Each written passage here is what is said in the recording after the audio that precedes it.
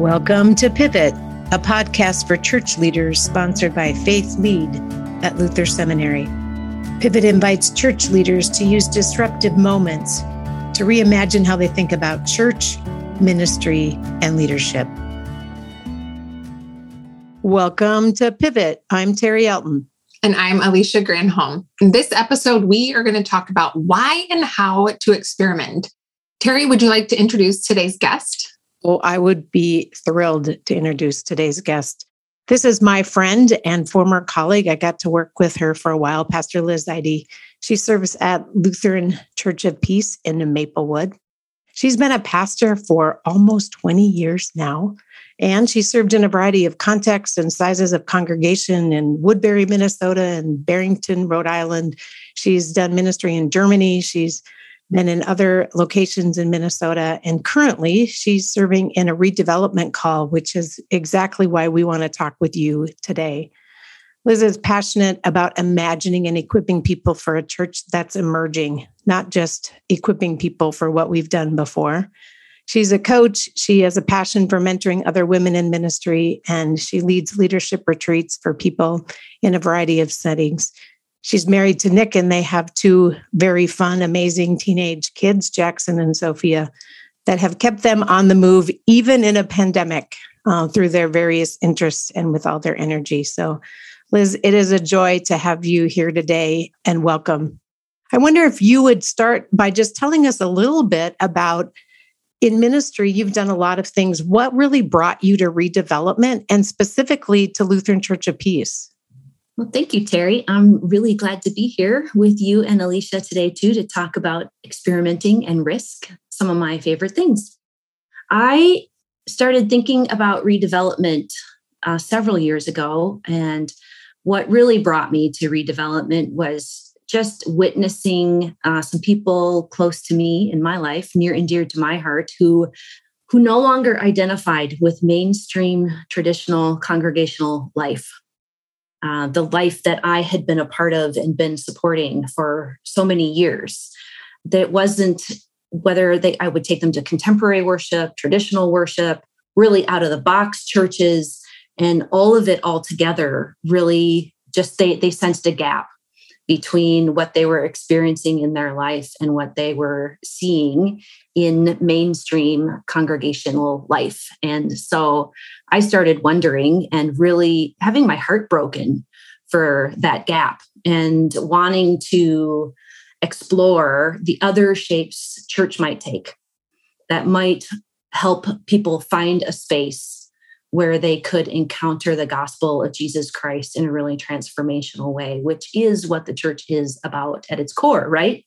And so I applied through the St. Paul Area Synod to be a redevelopment pastor. There's a process for that and a little bit of training. And then this call sort of came out of the blue. And I met with the leadership at Lutheran Church of Peace in Maplewood.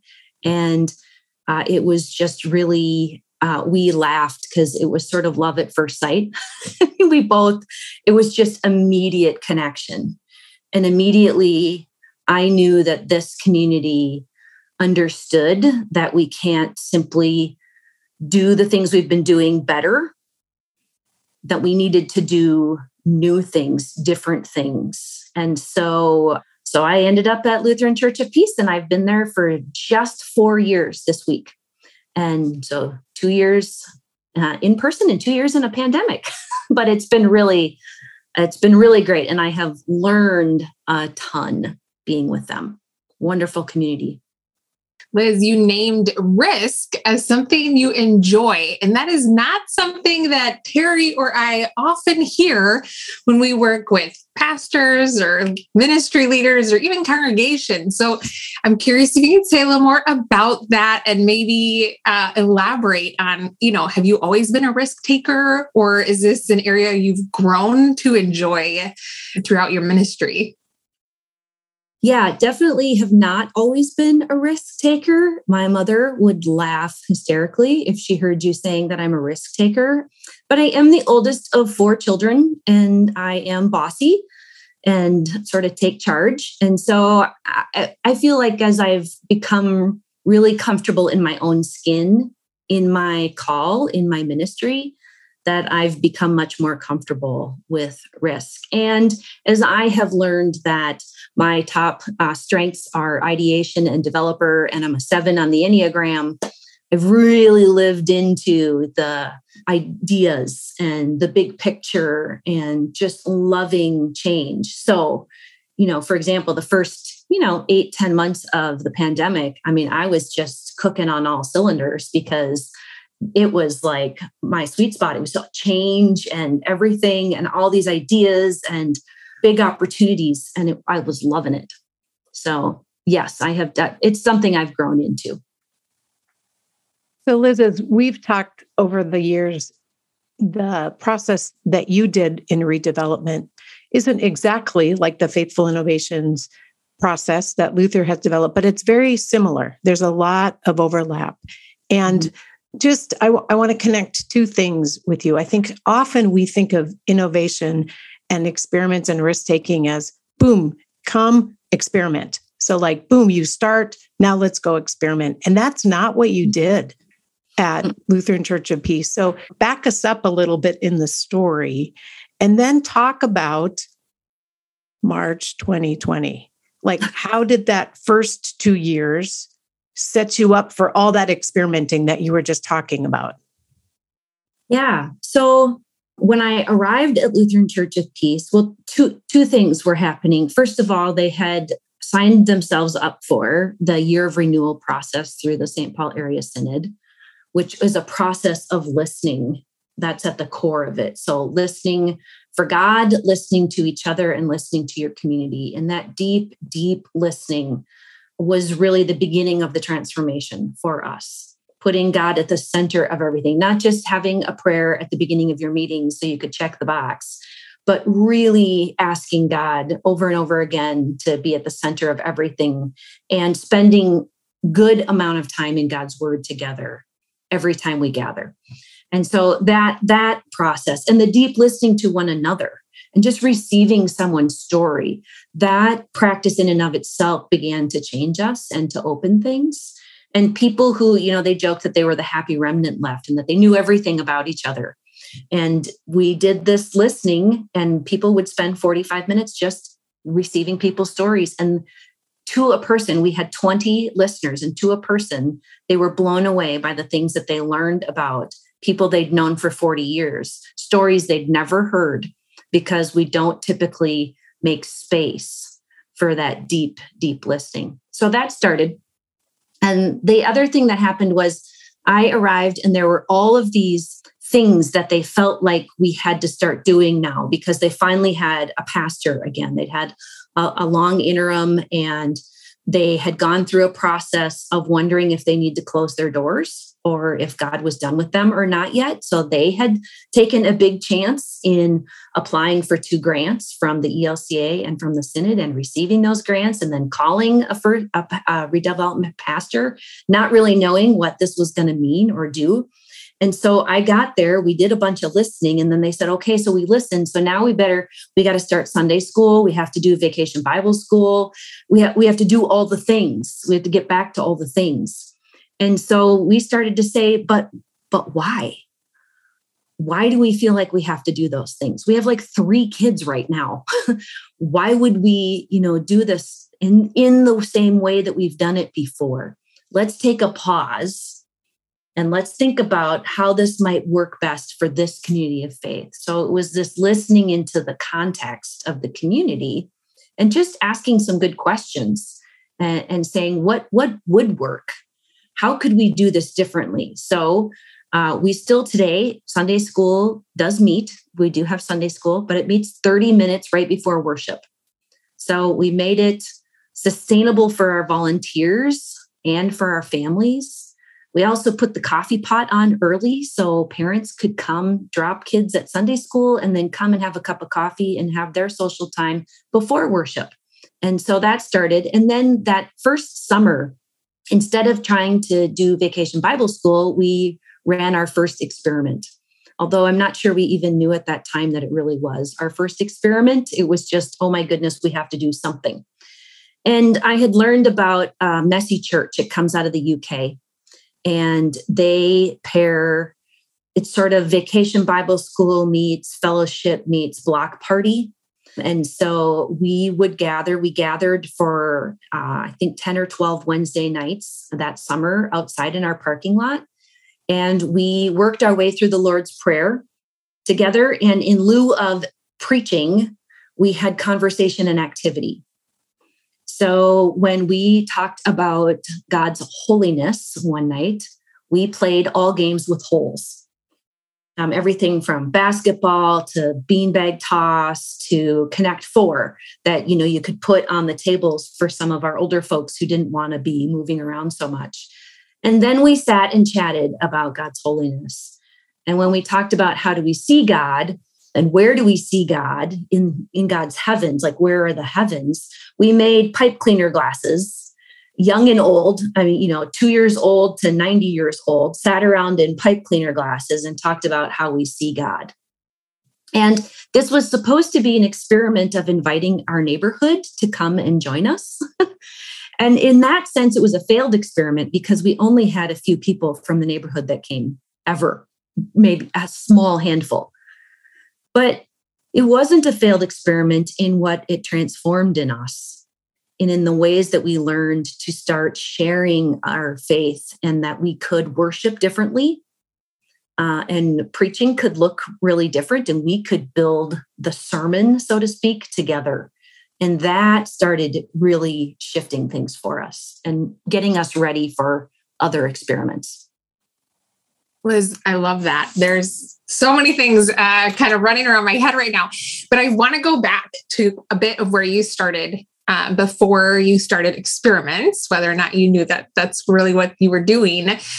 And I just wanted to rename that listening was a key and vital piece of where you started really before you engaged in any sort of change. And in episode 26, Terry and I had a great conversation with former Bishop John Anderson about how vital it is for us to really make space, right? Like we're all busy. Everybody's got a lot of things going on, whether it's with our congregations or with family or friends or just social life, and how we have to intentionally make space for listening. And as you said, listening to God, listening to each other, listening to our neighbors, really before we can be in a place where we can consider what new or different thing we might want to try, because what we're doing just isn't working. And so I'm really curious, if there was this sense as you started to engage these experiments, especially before the pandemic, if there was any sense of risk, on your behalf or with the congregation that you had to navigate. Yeah, I think there was always risk. There was risk that no one would show up.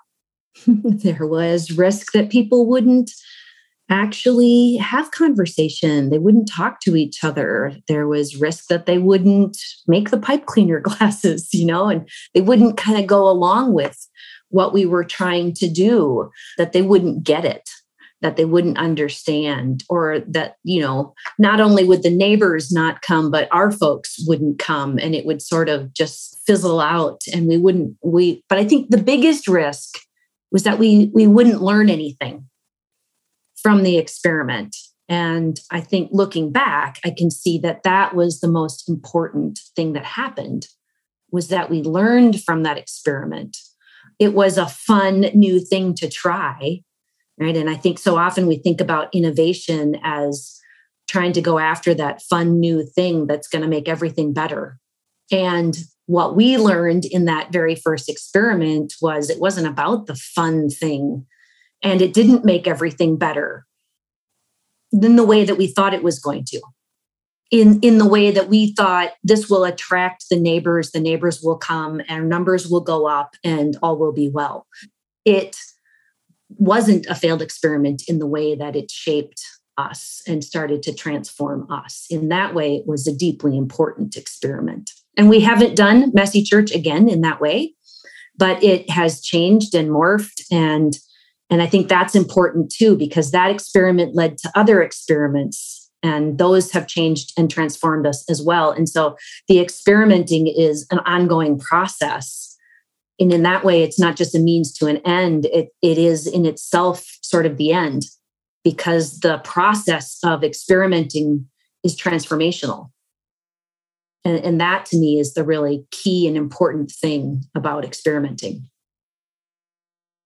So fast forward to a pandemic coming that we don't know what's coming.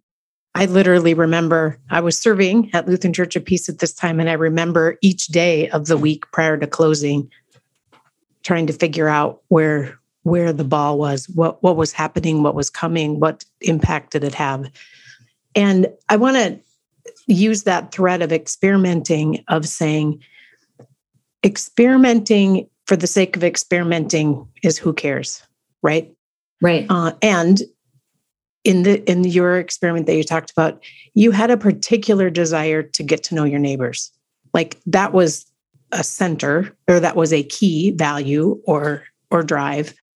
And that's not what you learned, but you learned something else. But you learned something also core to who you were, right? Yes. That was right. critical. And so I think part of the thing for me around experimenting is, what do we experiment around and for what purpose?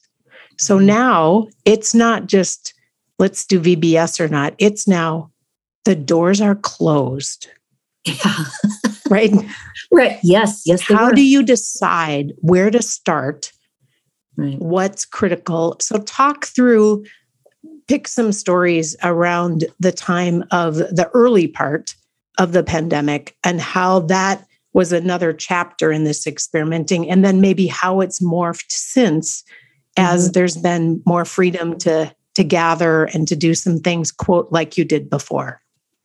Yeah. So March 14th, we closed the doors of Lutheran Church of Peace, having no idea how long they would be closed for, as every other church went through that same moment, right? And I am forever grateful that we had done so much work around naming our vision and our values beforehand. And, Terry, you and I have talked about this. We just had this sense of urgency that this work needed to be done. And so we had just in the fall of 2019 named in the congregation our 5 values and a new vision statement. And those were our foundation. And throughout the pandemic, and made making decisions so much easier because we knew who we wanted to be, who we were called to be, what we wanted to be about, and what was foundational and core for us. And so as we closed the church and wondered what to do, those first, 2.5, 3 months, we recorded worship as we were just trying to sort things out and still thought this was going to be sort of a short-term thing. And by summer, all would be great. And we'd just go back to quote unquote normal, right? And then as summer came and we realized this isn't going away and we're going to be in this for a while, we started to wonder, so what is next? And I think with a strong foundation of those values and having done some experiments and having survived them and having renewed energy in the congregation, we decided, instead of trying to go big with worship throughout this next season of pandemic, we would go small. And so we took a big risk and decided that we would worship halftime in small church worshiping communities. And so we had communities that were gathered. There were about 10 households in each community. They had a host. 4 of them were meeting on Zoom and 2 of them were meeting in person. And we would send them a recorded worship service about 30 minutes long. The host would ask for prayers and they would pray for each other. They would worship together. And then after worship, they would have conversation and just share life and fellowship around the message, but just around what was happening in their life too, as a way to support each other through this. And so we did that twice a month. And then the other 2 Sundays, we would worship all together on Zoom. It is a large community. And the crazy thing that we didn't see coming, but that we found in those small church worshiping communities, was deep deep community, deeper community than we had ever had in person before COVID. And it's just been a really beautiful thing. We worshiped that way for a year. And coming out of that and coming back to in person, we realized two things. One, we didn't lose any ground in our worshiping attendance. We came back that first Sunday, and I'll never forget it. I assumed that, we would have, 10, 15, 20 people come back. We had like 85 people show up in the sanctuary. And it was almost a claustrophobic feeling. I wanted to say to everybody, like, you need to step back, everybody move back a row. And people really lamented the loss of those small communities. And we had new families come in during that pandemic year that also said that they knew that they had found a deeper way into the community. They had gotten into the community in a deeper way than they ever would have had they been trying to navigate pre-COVID, coffee hour, what groups do you join, and that kind of thing. Liz, you mentioned when talking about, the small communities, that there was kind of this freedom, right, of you equipped each of the small communities with, kind of some content and message for their time together. And then also there was this freedom to engage one another. And in episode 27, we talked with Michael Binder about discerning, the challenges that we're facing as the church and in different congregations right now. And we went through this practice of asking ourselves and others, what keeps you up at night? And kind of this realization that often as leaders, when we think about what keeps us up at night, and then we talk with people in our congregations about what's keeping them up at night. And then we talk with people in the neighborhood about what's keeping them up at night. Often we see this gap that they might not always be the same things. And it kind of brings me back to where you started in sharing about someone really close to you that has experienced this gap between what they've experienced in church and what they experience in their personal life. And that it just has been too wide of a chasm to really cross for them. And so at least as churches, they know it. So I'm just curious if I'm maybe hearing correctly about the small communities and how maybe that gap was closed a little bit. Can you say more about that? Yeah, I think it was closed a bit in a way because we got out of the way a little bit. And I really think a lot about lately reflecting, looking back, here we are 23 months into a pandemic, and realize how much church has been about us, the pastors, the leaders, and how this pandemic we've had to get out of the way. And how much I've seen that this church really is God's church. And God has definitely taken the wheel in such beautiful ways. To see that the church continues and thrives through a pandemic is such a testament to God's faithfulness. And I think the risks that we have taken before or during the pandemic, they've broken down sort of the way we've done things before, that barrier of, well, we've never done it that way before. And it's involved us stepping out in faith, trusting that God really does have this, and this really is God's church. And we need to maybe both get out of the way a little bit and get out of our building. The pandemic pushed the walls down of the church because it just didn't exist inside the building for a year or more. And so we had to think about, well, what does that mean? And what does it mean for the church to exist without the walls? And where is the church? We have a young person in our congregation who said, church is everywhere. That's what he learned during the pandemic, that the church is everywhere. And what a beautiful thing that is. I love the stories of both our learning as leaders, right, to get out of the way, but also the opening up of people in the pew, people that have come. My experience in some of those small communities was that Lutheran Church of Peace had a commitment to pray for each other prior to each other. I mean, prior to the small church experiment. And that was a real tangible way, Alicia, to do that gap, to what's keeping me up at night? My friend's cancer diagnosis. My mom's Alzheimer's getting worse. My heart surgery, that's been rescheduled a couple of times because of COVID, whatever, right? And that vulnerability, but that also feeling real support of people praying for each other was part of my experience within those communities, that people really reached out to the community and trusted the community with those longings and with those prayers, So Liz and I have the privilege of writing a Word and World article. It's actually called A Leadership Fable. So I don't claim any wisdom. Maybe you do, Pastor Liz. Oh, no. But if you're looking for a fable on little did we know and how to lean into a pandemic and experiment, we'll put a link to that article in our show notes, and you can kind of hear more about some of the details around that process that you talked about here, about where the vision came from, what it means to be a brave church in the midst of a pandemic, and to lean in some new practices based on who we really believe the Spirit is nudging us to. There are many more stories I think you could tell, and wonderful embracing of this faithful innovation that we've talked about. But Alicia, you have a practice for us. I do.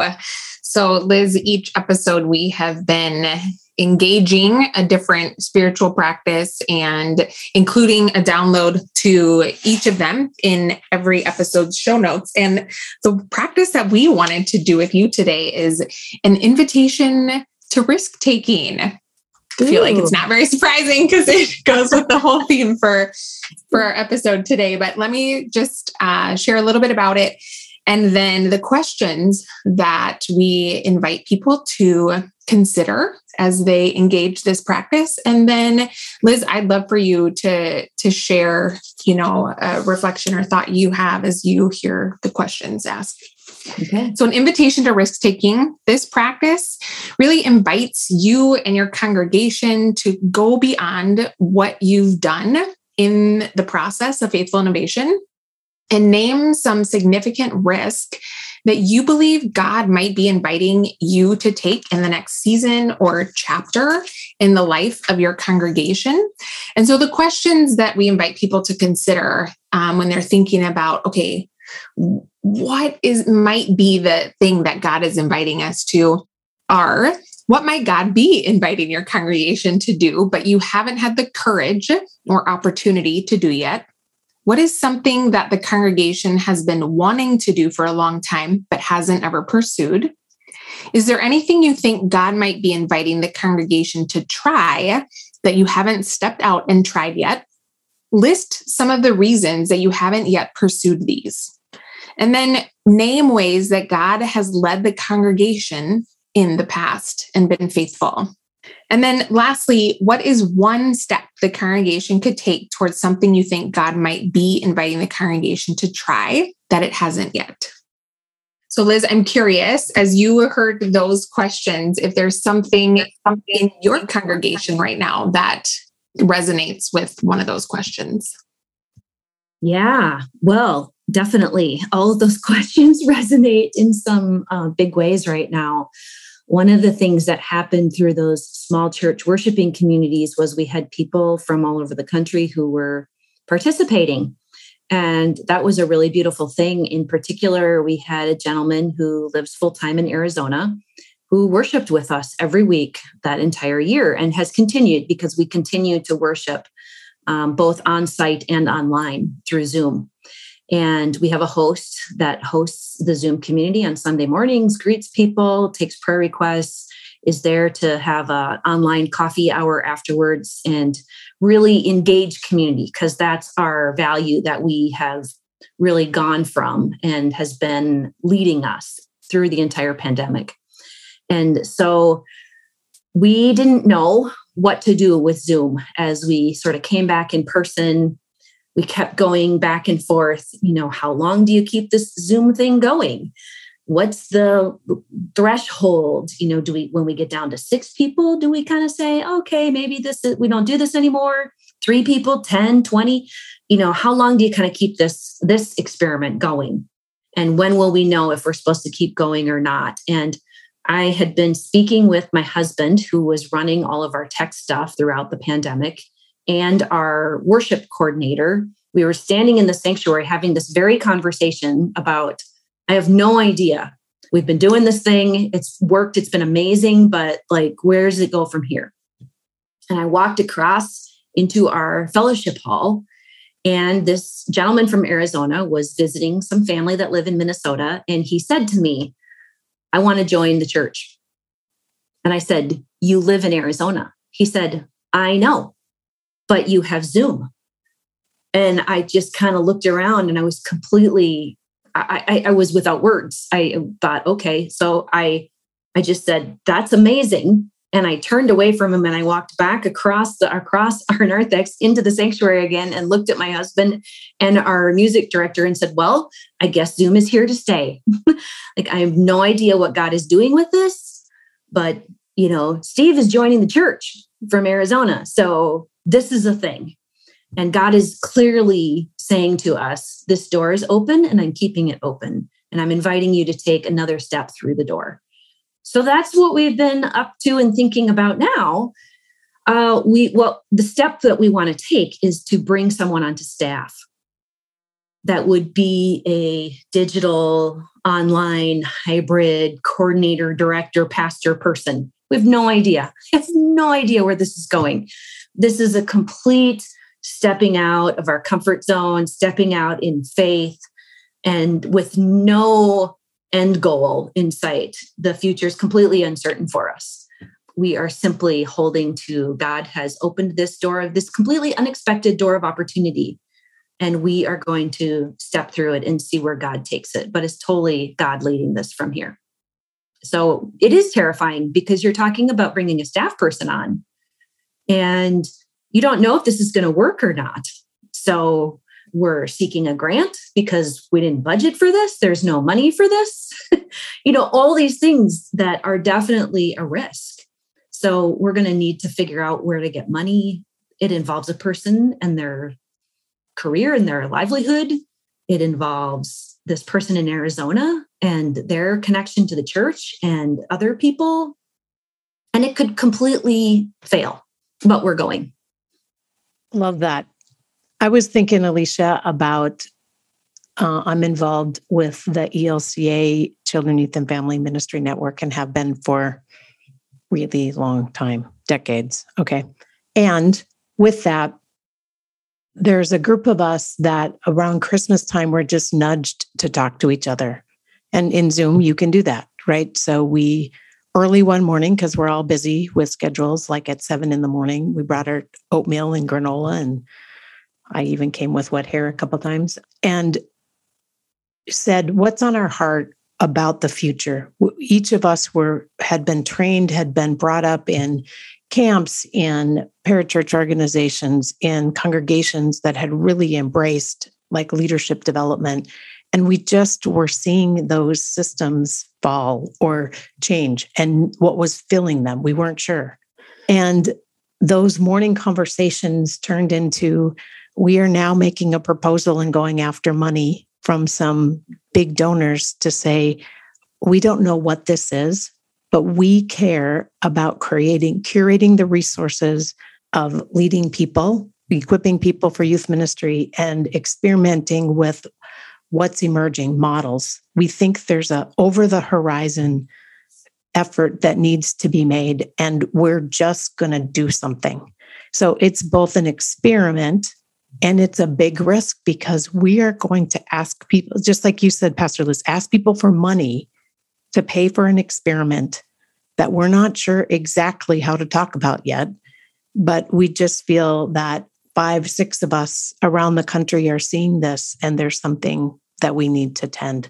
So it wasn't a new question, but the urgency and the movement were just like, you have to go. And that's, I think for me, paying attention to the Spirit or that urgent feeling. What is that about? Is kind of the thing that gets you over the edge. You asked about what keeps people up at night, what keeps us up at night. And I think one of the things that keeps me up at night is that the window of opportunity at some point will close as we move into whatever a new normal is going to be on the other side of this pandemic.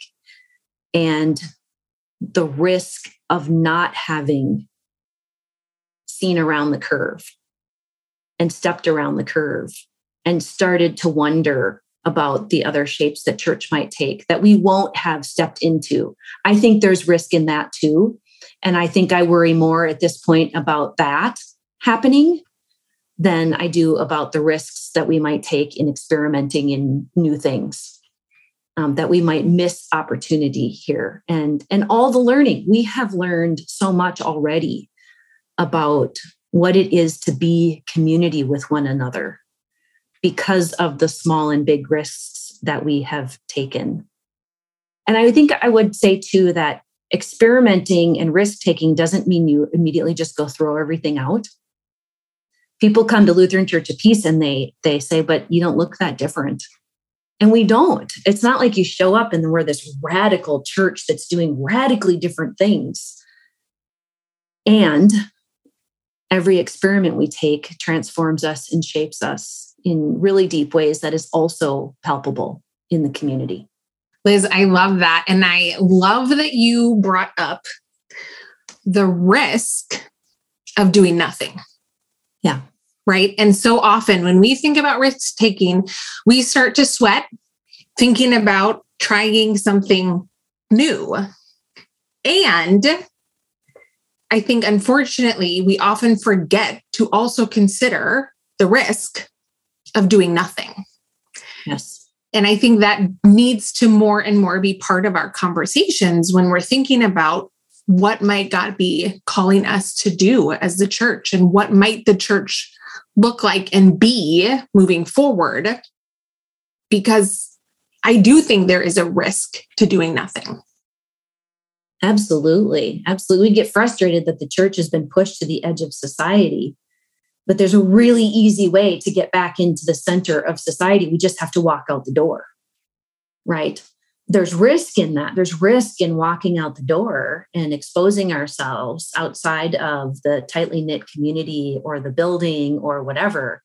There's even bigger risk in not doing that, because in not stepping outside of our door, we just stay on the edges and we're going to become more and more irrelevant. And that gap is just going to continue to grow. I love that. And for me, that brings us back full circle. We experiment and we learn and we follow the Spirit because there are people that need to hear the gospel of Jesus Christ. Amen. They need it in word, they need it in actions, they need it in love and care and support. And I think that is just so important right now. So I thank you for your story. I thank you for your time. It is a joy to be with such wonderful women leading the church and imagining over the horizon in sometimes. And I thank you for your faithful leadership, Pastor Liz, and the way that you continue to be open to the Spirit and to love the people, the messiness of ministry that is whoever shows up, right? And in the ways that they show up with that. Our next episode is actually going to be, how do we reflect on the learning from these? So you've set us up well for next week. So I hope you will join us for our next episode of Pivot. Thanks for joining us for this episode of the Pivot Podcast. For more leadership resources, go to faithpluslead.luthersem.edu.